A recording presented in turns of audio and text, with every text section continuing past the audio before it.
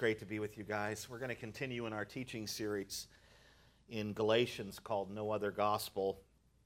Last Sunday, we took some time and looked at Paul's defense of justification by faith from the standpoint of personal experience. And what Paul did was he urged the Galatian believers to kind of look back and remember how the law had nothing to do with them becoming connected to Christ, and it didn't cause the Holy Spirit to come down and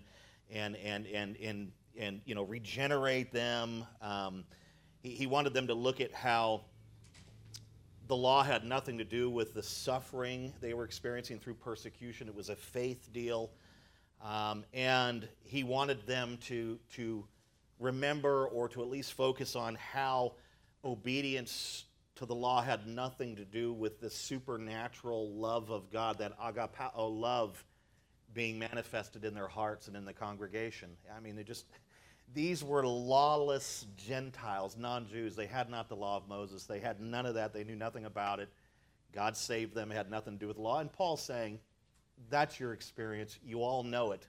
Let's not forget that as these Judaizers are trying to persuade you into believing and thinking that the law has something to do with it all.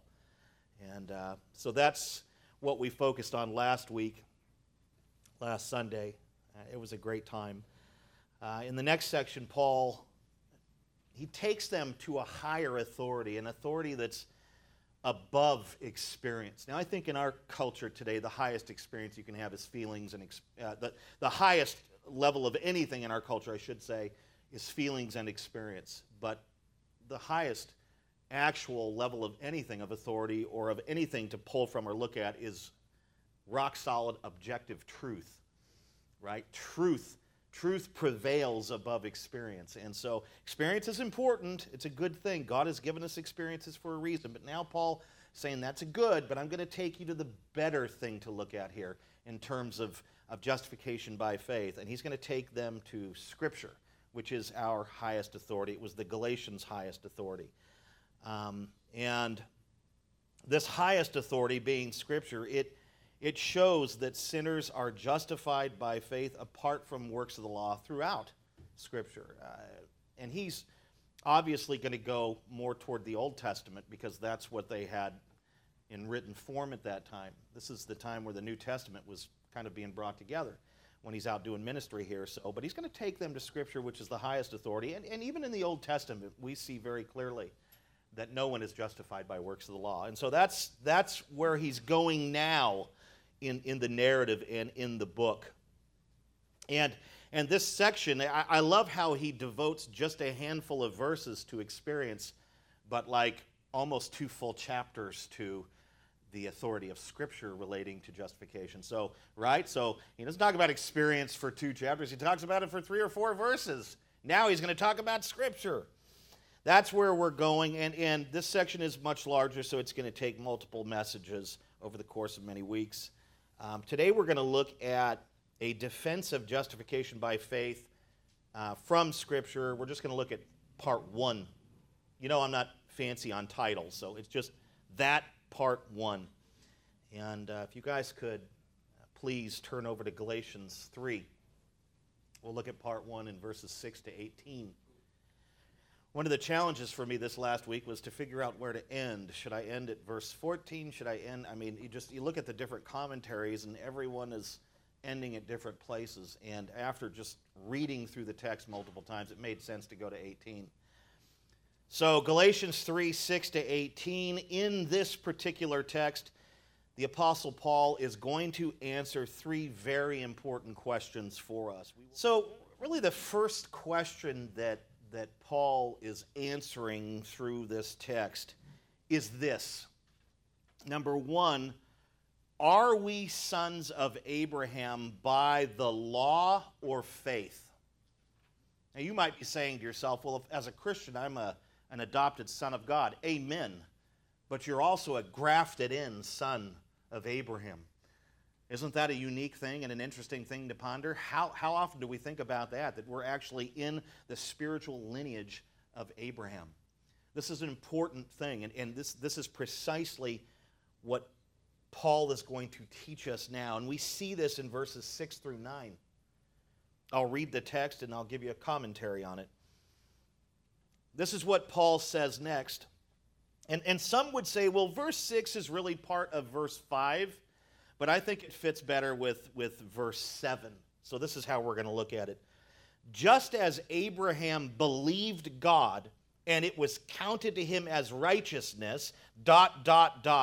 Know then, this is verse 7, know then that it is those of faith who are sons of Abraham.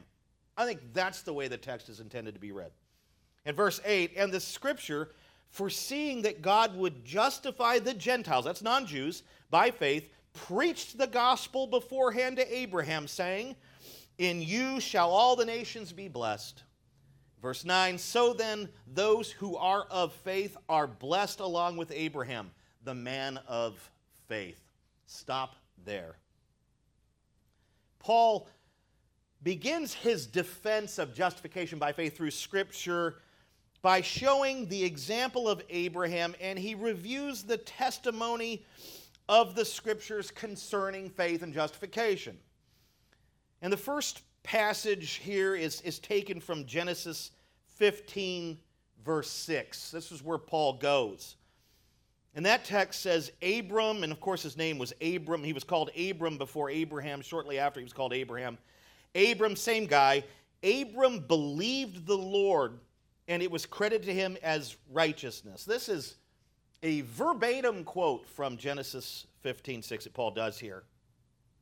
Now, you need to understand that prior to his conversion, Abraham, I think, was a pretty solid guy. He didn't believe in the true God because he didn't know the true God, but I think he was a religious man and a devoted man. He lived a kind of moral life in these things. He had some character in these things.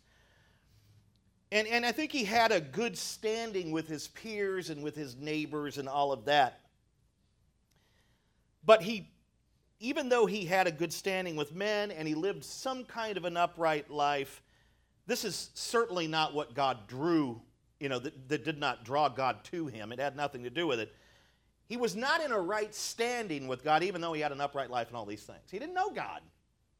He knew gods, the gods of the Chaldeans where he lived, but he didn't know God. He wasn't an upright man before God per se, only before regular men.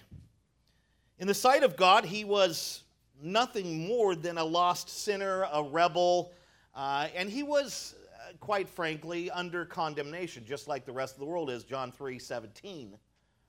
So he may have lived an upright life, but he was in a false religion, and he was not justified before God by any means prior to his conversion. He was just a good guy.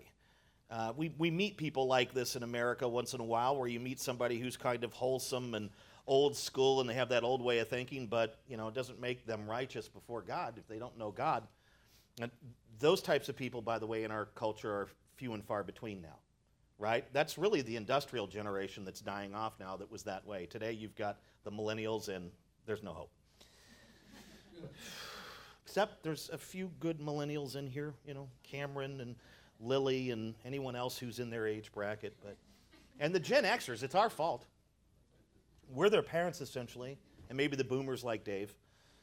But you don't see these. I have to go after him. He got a new truck. It's just, he gets a truck for Father's Day. I might get a smoker. I don't know. We'll see what happens. But he was kind of like one of those old school guys, but he wasn't right with God. He believed in false gods and these sorts of things. And ultimately, he became justified before God, not because of what he did or the upright life that he lived before men. He was justified before God. He was made righteous before God and justified because at some point he believed in the true God, because of faith. And this is just clearly stated in this text that Paul cites, right? Genesis 15:6. And it's repeated by Paul again in Romans 4:3, who's trying to make the same point to the Christians who lived throughout Rome. Now, Paul places the emphasis upon two words here. And really, Moses, who recorded Genesis, placed the emphasis on the two words as well. But Paul does this here. And those two words are what? Abraham believed. Doesn't say Abraham worked. Doesn't say Abraham obeyed the law. He didn't even have the law. It came 430 years later. He believed. He believed. That's the emphasis. Abraham believed. And to believe in God as Abraham did is to be right with God, because faith honors God. Faith is what honors God. Luther has a great comment here. He says, faith in God constitutes the highest worship, the prime duty, the first obedience, and the foremost sacrifice. Without faith, God forfeits his glory, wisdom, truth, and mercy in us. The first duty of man is to believe in God and to honor him with his faith. Faith is truly the height of wisdom, the right kind of righteousness, the only real religion. This is a great comment from Luther. What faith does is it says to God, I believe you exist, I believe what you say, and I trust you. That's what faith says to God. When you believe and you're trusting in God through Christ, that's what you're communicating. Yes, I believe you exist. I believe you created all of this. I believe it. And I believe your word. This is your written word. This is your recorded word. And I believe what you've said in it. I trust in you for my salvation. And I trust in your promises. I trust in what you've revealed here. That's what faith essentially is. And this, it's really dependence and an attitude of trust toward God. And that pleases God, I think, more than anything. Our dependence on him and our attitude toward him, that is what pleases him. And I think that at a human level, I think us fathers in this room probably feel the same way. When our kids don't trust us and don't think that we're going to provide and all that, that tears your heart out, men, doesn't it? You know, if my child came to me and, I just don't know, Dad, you don't follow through. If he just didn't have trust, if he didn't have faith in me at some level, I think that would be very heartbreaking. And it would probably have been my own fault because I had been very reliable. And I think at a divine level, God loves it when we trust in him and believe in him and put our hope in him and believe that he's going to come through for us in those times where we need his help. That's really what we're talking about here. That's what faith is. It is a dependence on God. It is a positive attitude, a reliance toward God, and that pleases God. It's very pleasing to him. And I think this is what the author of Hebrews was after when he wrote, and believe it or not, Luther actually thought it was Paul. He thought Paul wrote Hebrews, and a great many of the older saints did. But this is what the author of Hebrews says. Maybe it was Paul, maybe it was Barnabas, who knows? I know who wrote it. It was the Holy Spirit. This is what he says. Without faith, it is impossible to please God. For whoever would draw near to God must believe that he exists, and that he regards those who actually believe that and seek him. That's Hebrews 11:6. We've got a whole lot of people in this nation that think they're pleasing God, yet they don't even really believe in him. They believe in the God that's on our money or the God that's in our pledge, which is not Christ. Because if it were Christ, it would say Christ. It wouldn't say just God in a blanket generic form.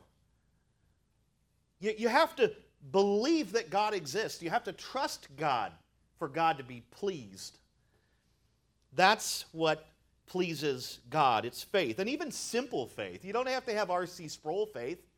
Don't think that God is more pleased with somebody like R.C. Sproul who has more degrees than Fahrenheit versus Phil Baker who barely has a high school diploma. Faith, simple faith. The faith of a child is pleasing to God. Faith. To believe in God is to be right with God because faith honors and pleases God. On one occasion, Jesus said to his disciples, he says this to them, the Father himself loves you. John 16, verse 27a. The Father himself loves you. Why is it that the Father himself loved the disciples? Was it because the disciples were Jewish? Well, that makes no sense, that God would love people based on their ethnicity or religious background. Was it because they were Jewish? And the Jews do believe that's why they're loved, because they're Jewish. And of course they believe they're part of the Abraham's family because they're Jewish. Was it because they were Jewish? Was it because the disciples were attentive to the law? Because that's what Jews did.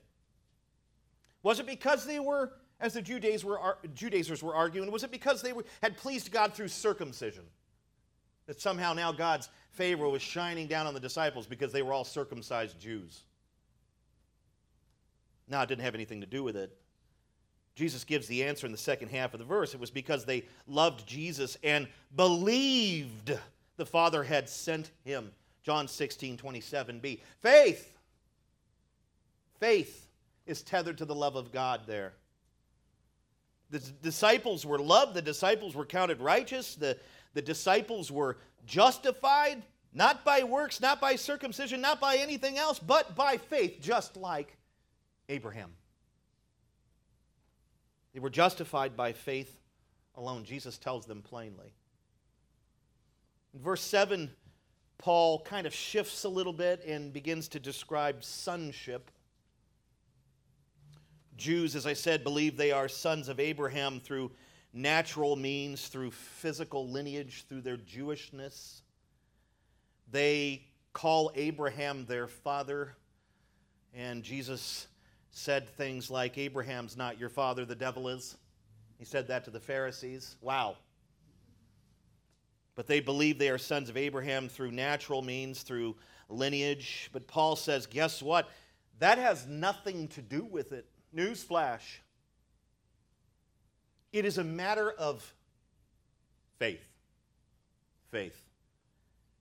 If a person, regardless of their ethnicity, regardless of their lineage, regardless of their pedigree, which is a term that's used for dogs, but I hear it all the time for people today.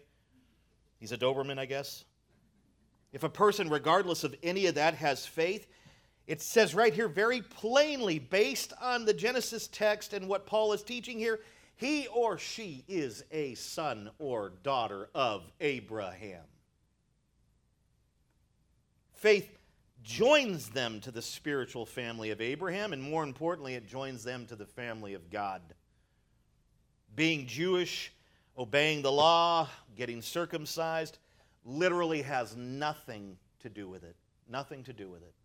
Because those are works. Not being Jewish. Being Jewish isn't a work, but doing the other things is a work.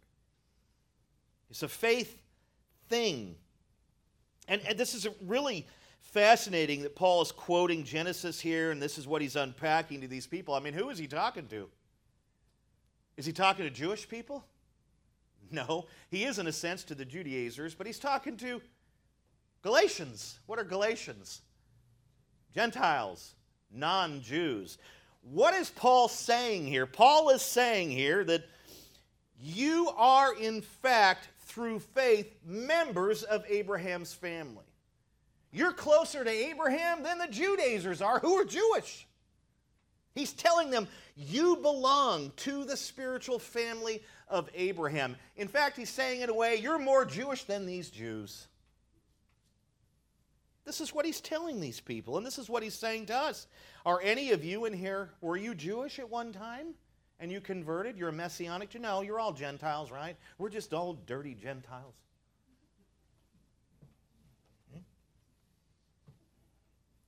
He was writing to people who were non-Jewish Gentiles, totally outside the nation.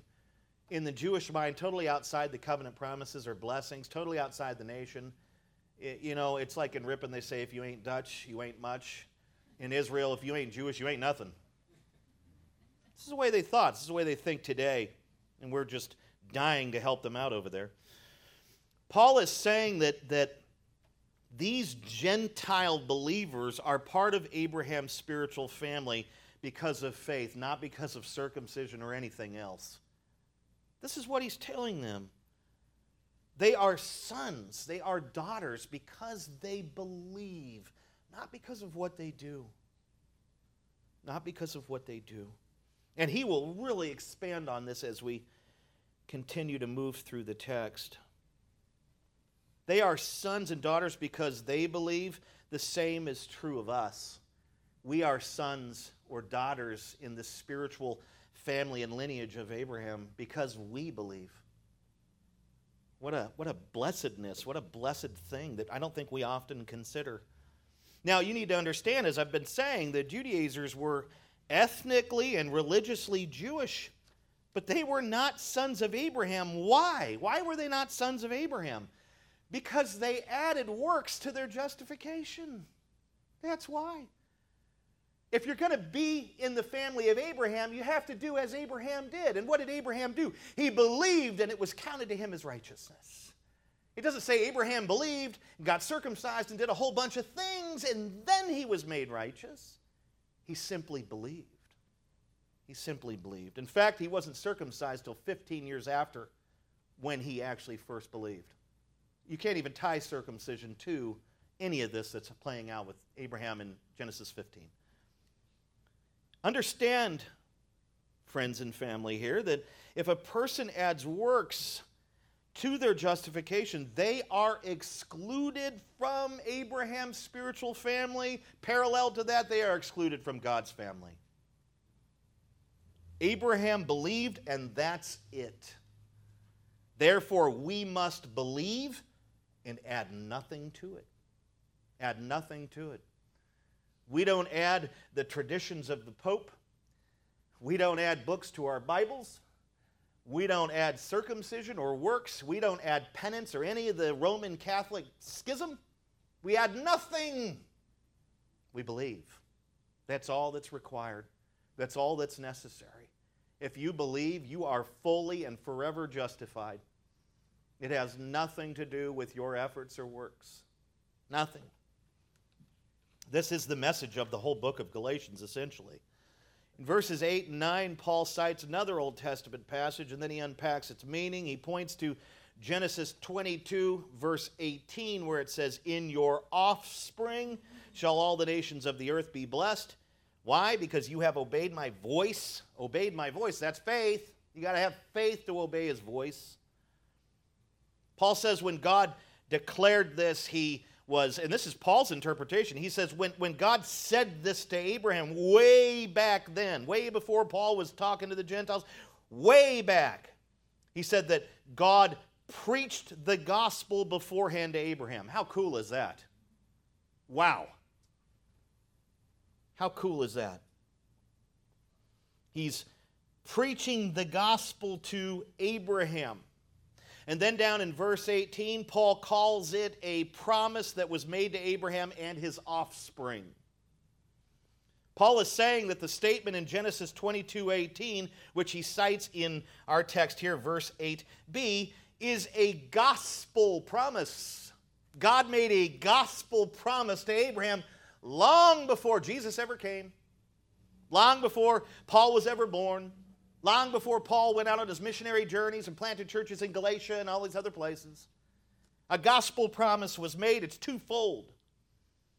What are the two parts of it? First, that God would, this is Paul's interpretation, first, that God would justify the Gentiles by faith. Verse 8a.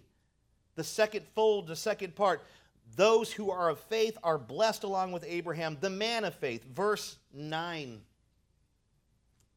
So you've got a twofold gospel promise that was made to Abraham according to Paul's interpretation of Genesis 22, verse 18. The gospel was preached in Genesis, ladies and gentlemen, not just in the New Testament, in the Old Testament, at the very beginning of it. This is a gospel promise. And it's not only a gospel promise, is it? It's a messianic prophecy that points to Jesus Christ. He is the offspring of Abraham that would come and what? Bless all the nations of the earth. How would he come? Well, it doesn't say in Genesis there, but we now know, as we look at the New Testament, we know exactly how he came, and there's types and shadows of it in the Old Testament, but the New Testament describes it explicitly. He would condescend. We're talking of Jesus Christ here, the coming Messiah. He would condescend, meaning he would step down out of heaven. He would be born of a virgin. This is talked about in the Old Testament, and we see it in the Gospels. He would live a perfect, obedient life. He would obey all of God's law, satisfy the law. He would die on a cross to pay for our sins. He would be buried to settle our accounts with God. He would rise from the grave 3 days later, victorious over sin, Satan, death, and hell. Here's your Easter message. This is how he would come and what he would do. How will Christ bless all the nations of the earth, okay? Because that's the prophecy of Genesis 22. How would he do that? Well, according to Paul's interpretation of that very verse, he will bless the nations of the earth by calling Gentiles, non-Jews, from every tribe and tongue to himself through works of the law? No, through faith. Through faith. God was preaching the gospel of good news to Abraham that he had a plan to save Gentiles, not through works of the law, but through faith. This was preached to Abraham thousands of years ago. Abraham lived like 2,000 years before Christ was born. Now, we need to keep in mind that God made this gospel promise to Abraham before the law was given. Well, wait a minute. You're saying that the Judaizers are saying that we're justified by works of the law. Well, how is it that Abraham was justified long before the law was ever given? The math doesn't work here. In fact, Paul says law was given 430 years later after Abraham was justified by faith. Verse 18. He's specific. 430, not 431, not 429. Not 429 and 3/4. And this ultimately proves that God had planned to justify Gentiles, to justify Jewish sinners and Gentile sinners through faith the entire time. It's been God's plan since day one. It's always been through faith, always. It's never been through works. Well, it changed when the law came. No, it didn't. It did not change. But that's what the Judaizers would think and say, well, it changed. It was a different disposition. What do you call it? Not disposition, but dispensation that we entered. No.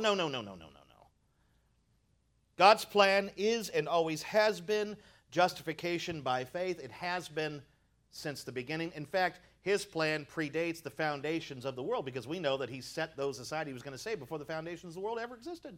This plan was forged in eternity past. It's always been justification by faith. Never once, according to the one true God and the Word of God, has it ever been justification by works plus faith. Never. Never. I don't know why Roman Catholics don't get this. I want to pick on them, but they're determined to add those works. And think about it like this. Let's think logically, because logic is a friend if we do it right.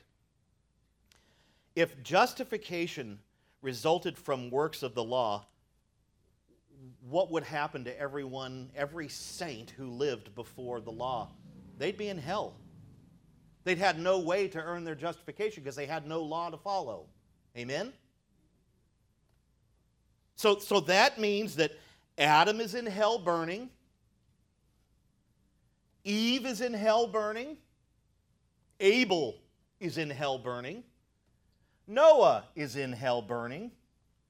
Job, whom we've been studying, the most righteous man on earth at his time, he's in hell burning.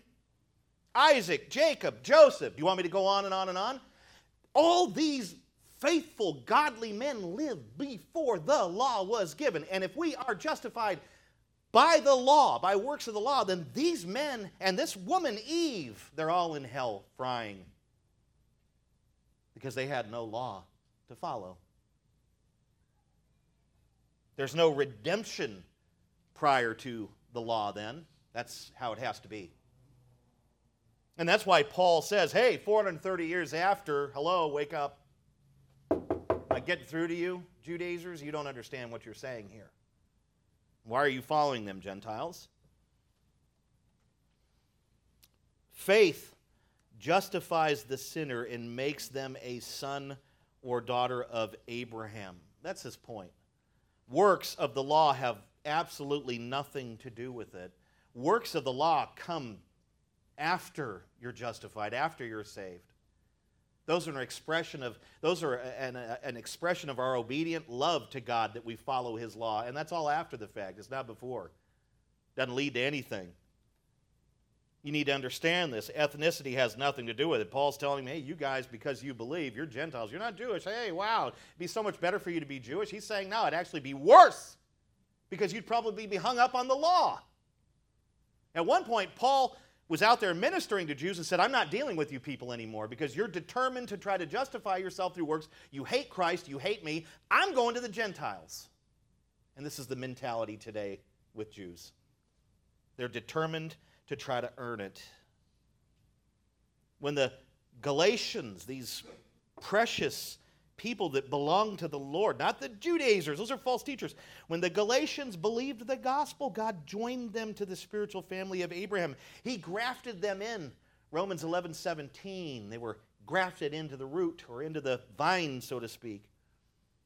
And they are, in a sense, the fulfillment of the gospel promise that we see in Genesis 22:18, right? They are, because it says that Christ, that the offspring of Abraham will bless the nations. And how does he do that? By giving faith to Gentiles, by giving the gift of faith to Gentiles and calling them to himself. Are these people not an expression of the fulfillment of that promise? They are. And guess what? So are you, if you believe, you Gentile believer. These Galatians were from one of the nations that would be blessed by Abraham's offspring, Jesus Christ, through faith. And we are the same. We're not Galatians, we're Americans. And we belong to one of the nations by which Jesus would bless. How would he bless our nation? With all this prosperity and all that? I guess, but ultimately by granting faith to spiritually dead sinners. That's the fulfillment of the promise. And yet the Judaizers had claimed or charmed these Galatians into thinking that works of the law were necessary to keep that justification going. Is that not what the Pope does today? You better be a good Catholic. Better keep it up. Better keep coming to confession. Better keep coming to Mass. You guys close services down. How do I do that? You got to watch me do Mass on TV. It's boring to watch it in person. It's 10,000 times more boring to watch it on TV. Dominus, ominous, yundalila. It's like, get out of here. You're speaking in Latin. Nobody even knows what you're saying, bozo. That's cruel, but true. Paul is just telling the Galatians, and I think that they were reasonably well versed in Scripture. Paul spent time with them and taught them the Word. Of course, they had access to the Old Testament, which was really all you had back then at that time before the New Testament was put together and came out in circulation, which was a few years later. But he's just saying, look, go back to your highest authority. Your experiences are important, but go back to your highest authority, and that's Scripture. And what does Scripture say about Abraham? It says he believed and he was counted righteous. He believed and he was justified. You need to remember that. What they're telling you is hogwash. They're lying to you. Kick them out. He's saying, you remember Abraham, right? You do know he lived before the law was given. In fact, it was 430 years earlier. Right? You remember that? Yeah. He believed and it was counted him righteous. It had nothing to do with obedience to the law. He was justified by faith alone, and that's what I'm telling you. You are just like him. If you believe, you are justified just as he believed and was justified. God promised to justify and bless all who believe in Christ. Altogether, they are Abraham's spiritual offspring, his family members. That's the truth. Let's move to the second question. So how are you grafted in and part of Abraham's spiritual family? By works? No. By faith. That's the question he answers through that wonderful exposition, or through his revelation. Number two, are we redeemed by the law or Christ?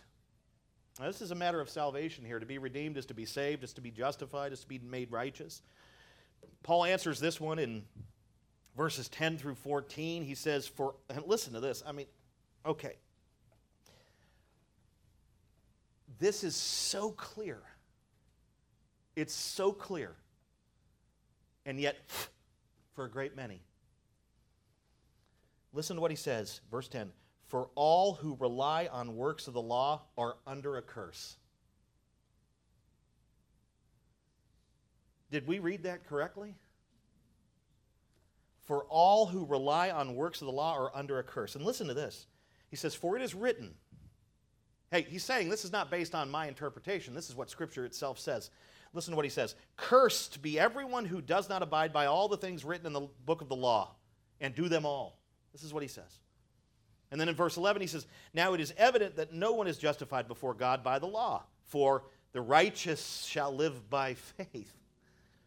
But the law is not of faith. Rather, the one who does them shall live by them. Verse 13, Christ redeemed us from the curse of the law by becoming a curse for us. For it is written, cursed is everyone who is hanged on a tree, so that in Christ Jesus the blessing of Abraham might come to the Gentiles, so that we might receive the promised Spirit through faith. Paul juxtaposes or compares and contrasts the blessed with the cursed. That's what he begins with. Who are the blessed? They are those who believe in Jesus Christ, right? Verse 9. They're part of the blessing, the blessedness of the nations that Christ will send faith to. They are the blessed. They are those who believe. They are the blessed. Verse 9. The cursed are those who do what here? Who rely on works of the law. Verse 10a. You have the blessed on one side, you have the cursed on the other. The blessed simply believed, the cursed add works of the law.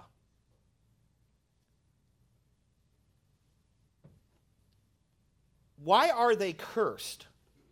Well, we know why they're blessed, because they have faith, but why are they cursed? Why are those who try to follow the law here and try to do works of the law, why are they cursed? He gives the answer in verse 10b, where he cites Deuteronomy 27, verse 26. Cursed be anyone who does not conform to the words of the law by doing them. Now, I want to get something straight before we unpack what he means here. You need to understand that obedience to God's law does not bring curses. Okay? Obedience to God's law brings blessing. So that's not what Paul is talking about here. He's not saying, well, if you try to obey God's law, if you seek to obey it, you're just automatically cursed. God wants us to obey his law. He does. So it's not what he means.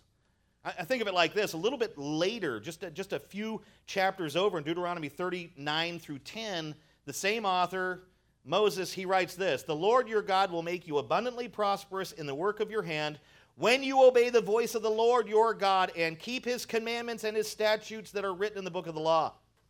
Obeying the law of God brings blessing. It doesn't bring curse. The text shows very clearly this truth. It is disobedience to God's law that brings a curse. Not obedience, disobedience.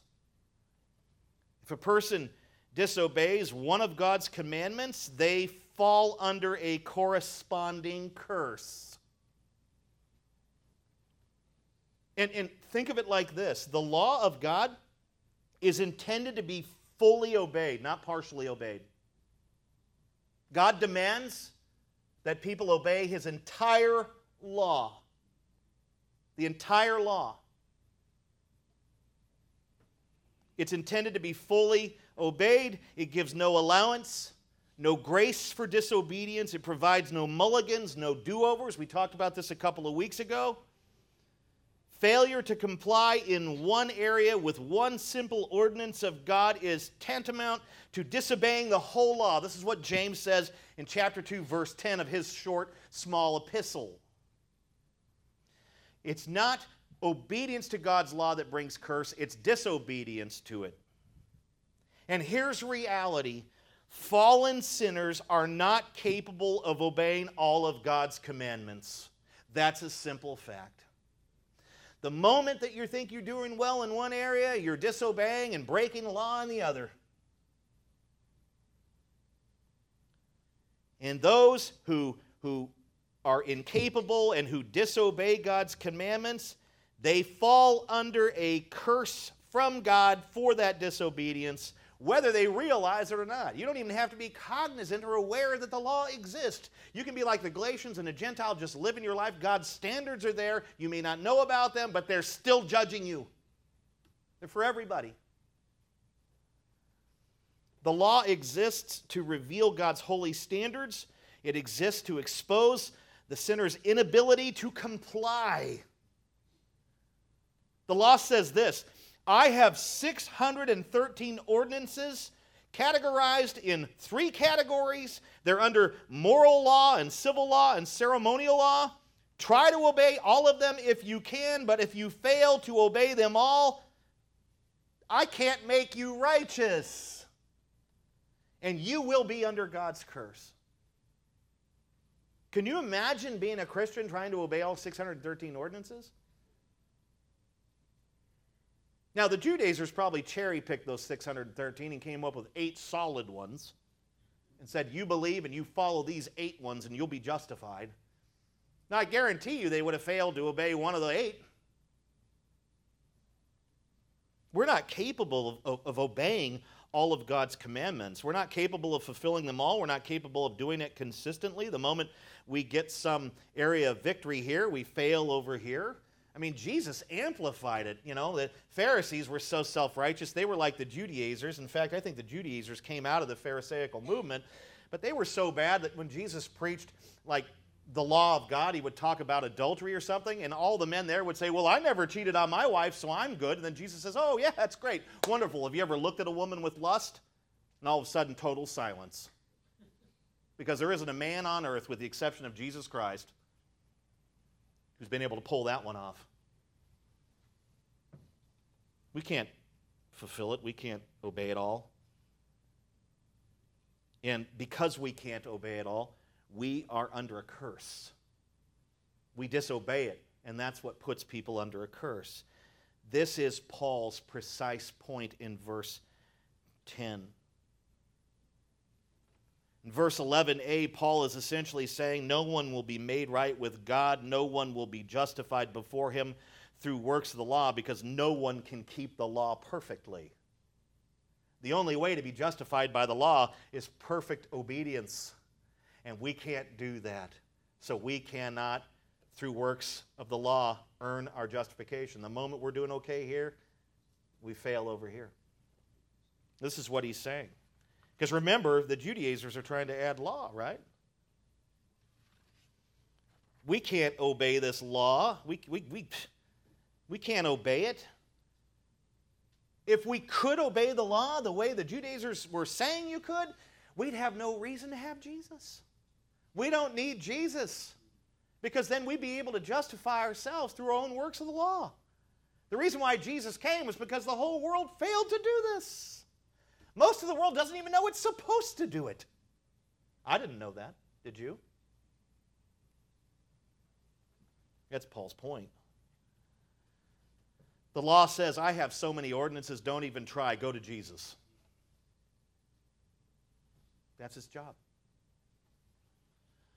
In verse 11b, Paul points to the clear teachings of Scripture again. This time he cites Habakkuk chapter 2, verse 4, the righteous shall live by faith. He doesn't say the righteous shall live by faith, a combination of faith and works. They live by faith. Those who are right with God live by faith, not works of the law. The passage from Deuteronomy that Paul cited, it proves that justification cannot be by the law. There's just too much law. You can't do it. And the passage from Habakkuk proves that it must be by faith alone. Verse 11b to 12, Paul talks about how the ways of the law and faith are mutually exclusive. They're two completely different systems. The righteous live by faith, right? Their daily lives are marked by a simple trust in Jesus Christ. They rely on his finished work, what he did on the cross for them, right? They rest in the righteousness that he alone provides. They're not trying to create their own righteousness. They're resting in the righteousness that he imputed to them. They know that they are justified by faith alone. The righteous, those who live by faith, They do not rely on works of the law. They may perform works of the law, but they're not reliant on those works of the law. They just do them because that's the right thing to do. That pleases God. They do good deeds because they love the Lord, not because they're trying to earn their way with God. That's what the people of faith do. That's what they should be doing. The cursed, because remember, we're talking about two different groups. The cursed, what do? Do they live by faith? No, they live by the law. Their daily lives are marked by a focus on God's commandments and all the traditions that have been added, the papal traditions, the Jewish traditions. You've got all these extra things. You know, it's bad enough that you got 613 commandments you have to follow in Judaism, but you have 2 books worth of traditions too. Have fun with that. When you crash and burn, come talk to me and I'll give you the gospel. The cursed live by the law. They're always focusing on God's commandments and on those traditions and all those things they must do because they've been taught they must do them.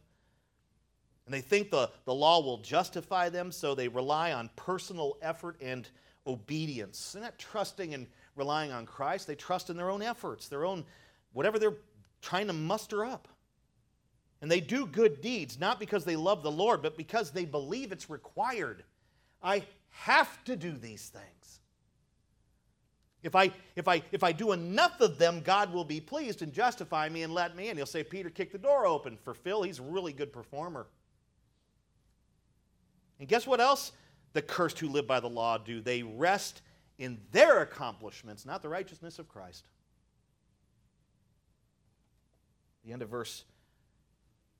of verse 12 is a jackhammer. It's directly from the law book, Leviticus, chapter 18, verse 5. The one who does them shall live by them. That is a warning to all who seek to be justified through works of the law. That is a warning to everyone who thinks that way. This is a warning to every Roman Catholic. God's written law itself marks the danger of trying to live up to its standard, which is perfection. If a person is relying on works of the law as their means of justification, then they have to live by those laws perfectly. The moment they break one, justification is gone. How do you get it back? Roman Catholicism tells you, go to penance, do this, do 24 Hail Marys and 1,000 Our Fathers, and then somehow you mystically get it back. You don't get it back. Once you break the law, you're always a lawbreaker. It is required perfect obedience. That's the warning there, right? In Deuteronomy, the one who does the law has to live by the law, has to carry it out perfectly. And right there, we ought to say to ourselves, I know I can't do that. What's the alternative? Faith. You need to understand that, and I think this is the trick the devil plays on people's minds. He helps them to believe that partial obedience is pleasing to God and okay. Do you know what partial obedience is? Disobedience. Don't sugarcoat it. We don't need to try to sugarcoat it here.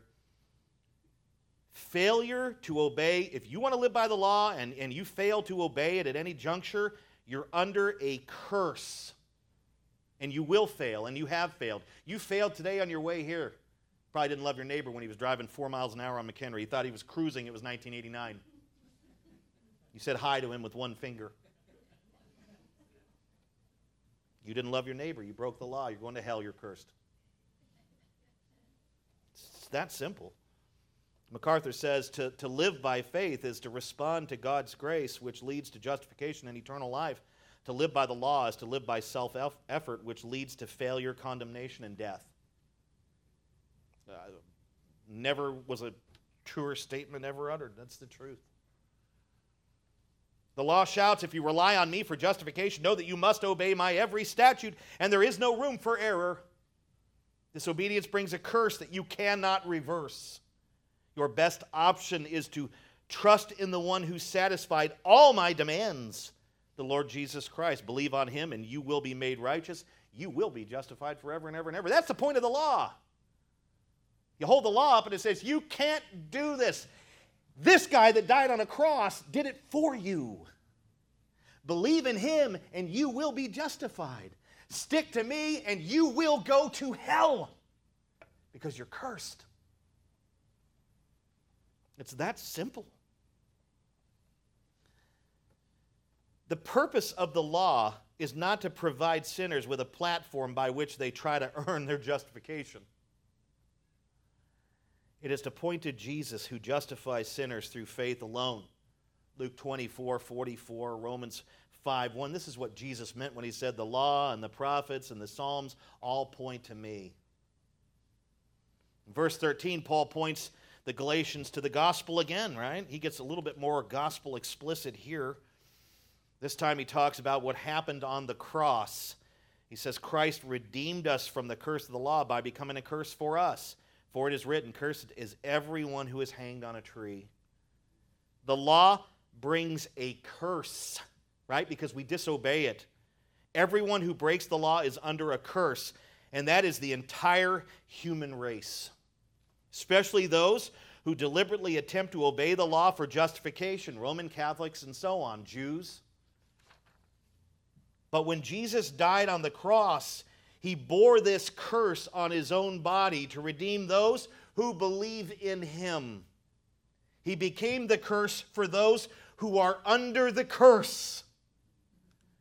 He bore the excruciating pain and curse of crucifixion. Cursed is everyone who is hanged on a tree. Deuteronomy 21 verse 3. Why? In order to redeem sinners from the curse of the law. When a person trusts in Jesus Christ for salvation, this curse is lifted and that person is set free. Set free. Never to be in bondage again. Never to go back to the law. Never. They are no longer under that curse. But when a sinner relies on the law for justification or disregards the law altogether and pretends it doesn't exist, or maybe they don't know it exists, that curse remains on them in full force. The removal tool is faith in Jesus Christ, not works of the law. Faith in Jesus Christ, faith in the one who removes the curse is the only thing that can remove the curse from you. That's the truth. The law brings a curse. Faith in Jesus brings justification and eternal life. The law condemns. Jesus redeems. That's the gospel. Tell me this isn't good news. We're bound by a law we can't follow. We're doomed because of it. But if we believe in Jesus, we're rescued from the law. This is the good news, family. This is the good news. Verse 14, Paul describes who the blessing of Abraham and promised Holy Spirit comes through and how they are received. It comes through Abraham's offspring, right? This is all prophetic there that he's describing here. It comes through Abraham's offspring who is Christ Jesus. And this blessing, these blessings in Jesus Christ and these blessings, they are received by faith alone, not through works of the law. That's Paul's major point here at the end of this text. Now we move to the third and final question. Number 3, is our inheritance earned or the result of God's promise? We see this in verses 15 to 18. Paul says it like this, to give a human example, brothers, even with a man-made covenant, no one annuls it or adds to it once it has been ratified. Now the promises were made to Abraham and to his offspring. It does not say, and to his offsprings, it's not plural, referring to many, but referring to one. And to your offspring, he repeats it, who is Christ. He is the offspring of Abraham. And he says in verse 17, this is what I mean. The law, which came 430 years afterwards, speaking of Abraham, after Abraham lived, it does not annul a covenant previously ratified by God, so as to make the promise void. For if the inheritance comes by the law, it no longer comes by promise, but God gave it to Abraham as a promise. Paul knows that the Judaizers will object to his interpretation of Scripture. He knows that. He anticipates the argument they will try to make. What would it be? It would be that the Mosaic law somehow overrides all previous covenants and promises, even those given to that special guy named Abraham. That's the argument they'll try to raise here. Yeah, well, we were under a dispensation of faith before that, and then once the law came, now we're under a dispensation of law. That's what they'll try to argue. Before the law was given, sure, God had a system of faith in place, but this system was eventually replaced with the law. Therefore, justification now comes through a combination of faith plus works of the law. That's what they'll try to argue. That's the way they think. I love the discernment that the Holy Spirit gave the Apostle Paul. He anticipated that as he was writing these sorts of things, that the enemies that got their hands on this stuff would object, and he anticipates the precise objection they would make. And that is it here. Well, we're just under a different time period, Paul. Now we're under the law. In verse 15, Paul responds to this type of faulty reasoning by giving a human example. When two people make a covenant is simply another word for contract. No one annuls it or adds to it once it has been ratified. Once that thing is signed, it's done. You cannot breach, you cannot modify. That's how it works with us. Go buy a car on payments, then go back about 6 months later and try to break your contract. You'll get what's called a chargeback. They'll take the car back and they'll charge you a whole bunch of money on it that they would have made.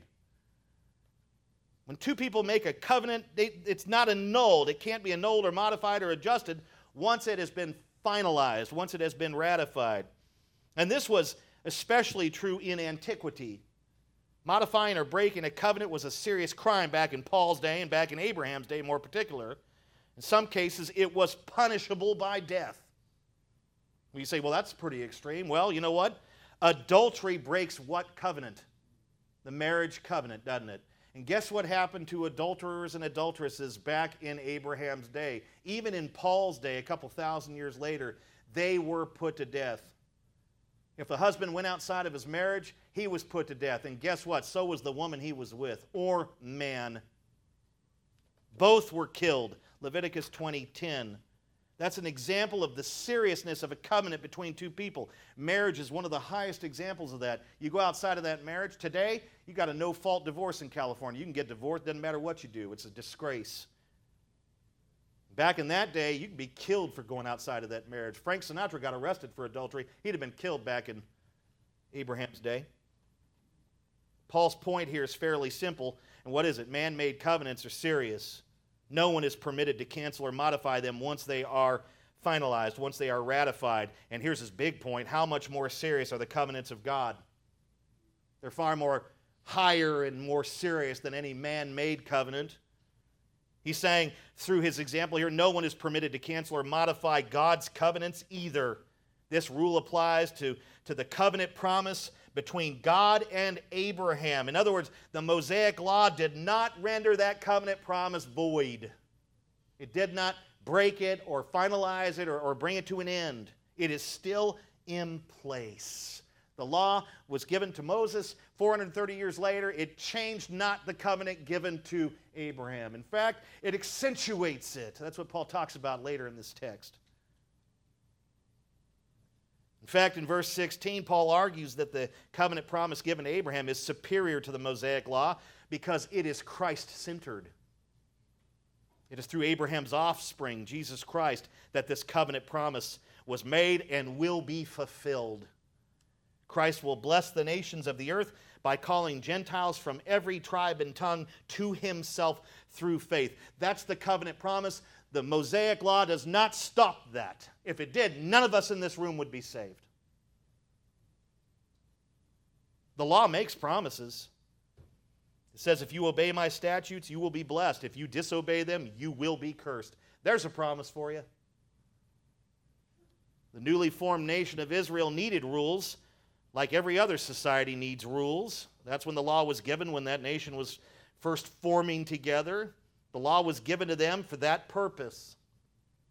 It contains types and shadows that point to Christ. The sacrificial system is an example, but it goes no further than that. The covenant promise given to Abraham goes much further in that it is entirely about Christ and it is entirely about justification by faith alone. It is superior to the Mosaic law in that regard. In verse 17, Paul drives this point home by declaring that the Mosaic law, which came 430 years later, does not in any way nullify the covenant promise made to Abraham. In fact, in verses 19 to 29, Paul describes how the law is helpful regarding the covenant promises of God. It served as a type of guardian until the offspring of Abraham arrived, Jesus Christ. The law was given to preserve the seed. That's it. Verse 18, Paul makes another solid point that supports his full argument here. He speaks of inheritance. How is an inheritance obtained? It is passed down. It is bequeathed by one party to another. A deceased father leaves something for his child. Believers have an inheritance.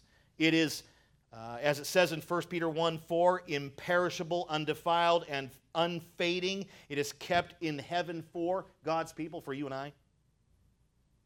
Is the believer's inheritance something that is earned? Huh? Does it come through works of the law? Well, the Judaizers think so.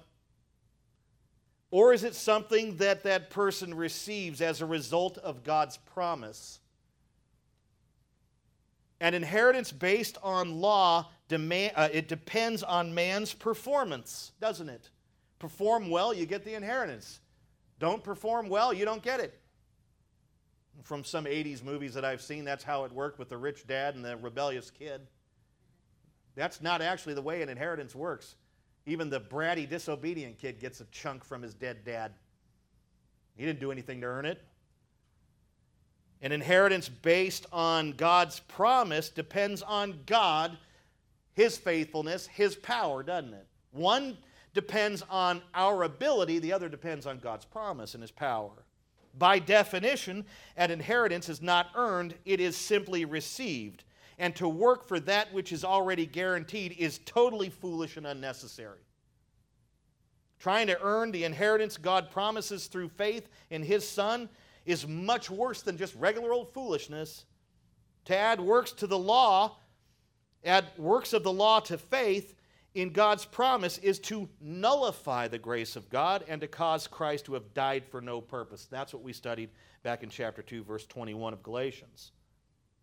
The Judaizers were saying that inheritance comes through works of the law. You have to earn it. But Paul says, no, God gave it to Abraham by a promise. The promised inheritance, it comes in the same way through Abraham's offspring, Jesus Christ. And how is it received? Through works of the law? Absolutely not. It is received by faith. That's his point. You, if you are in Christ, have an inheritance coming to you. And it is grand and glorious beyond anything you've ever experienced on this side of heaven. But guess what? It's coming to you not because of what you did. It's coming to you because of what Christ did and because you believe in Him. You're trusting in Him. You're believing that He has an inheritance for you. In fact, He's up there preparing a mansion for you. Sounds pretty good, huh? Can't wait to get out of my neighborhood.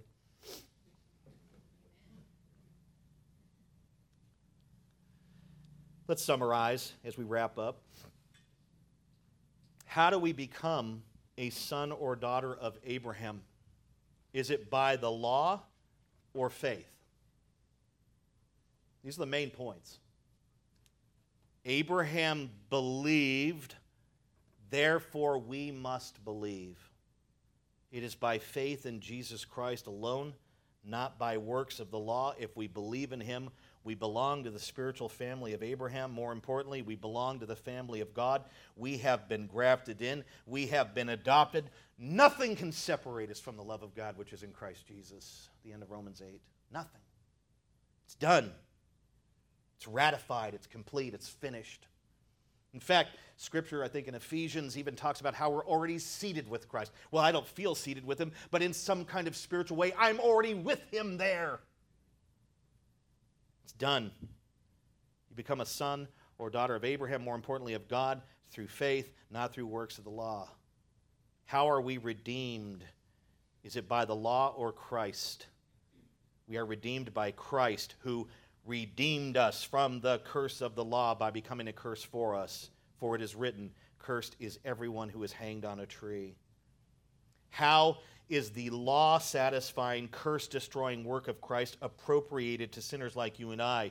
Through faith alone, not through works of the law. If we trust in him, he sets us free from that curse once and for all. It's a faith thing. Is our inheritance earned or the result of God's promise? You think you're earning something from God through your works? You may as well stop. It is a result of God's promise, the promise he made to Abraham before the law was given. It is fulfilled in Abraham's offspring, Jesus Christ, and it is appropriated to sinners like you and I through faith alone, not through works of the law. We are not earning our inheritance. It is guaranteed by the very promise of the immutable, unchanging God. If we believe in Jesus Christ, the inheritance is ours. And guess what? The presence of the Holy Spirit in us is the deposit and guarantee of that future inheritance. Have you not read Ephesians 1:14? That's exactly what it says. Paul defended justification by faith by showing from Scripture the centrality of faith regarding sonship and redemption and inheritance. These things come to us through faith alone, not by works of the law. If we believe in Jesus Christ for our salvation, we are justified, and God confers, he gives, he grants these blessings to us. These things are ours. If we rely on works of the law for justification, we are cursed because we cannot obey the whole law. If we mingle faith with works for justification, we nullify the grace of God and cause Christ to have died for no purpose. Just a last thought, one of my favorite TV shows, it's quickly becoming Cobra Kai.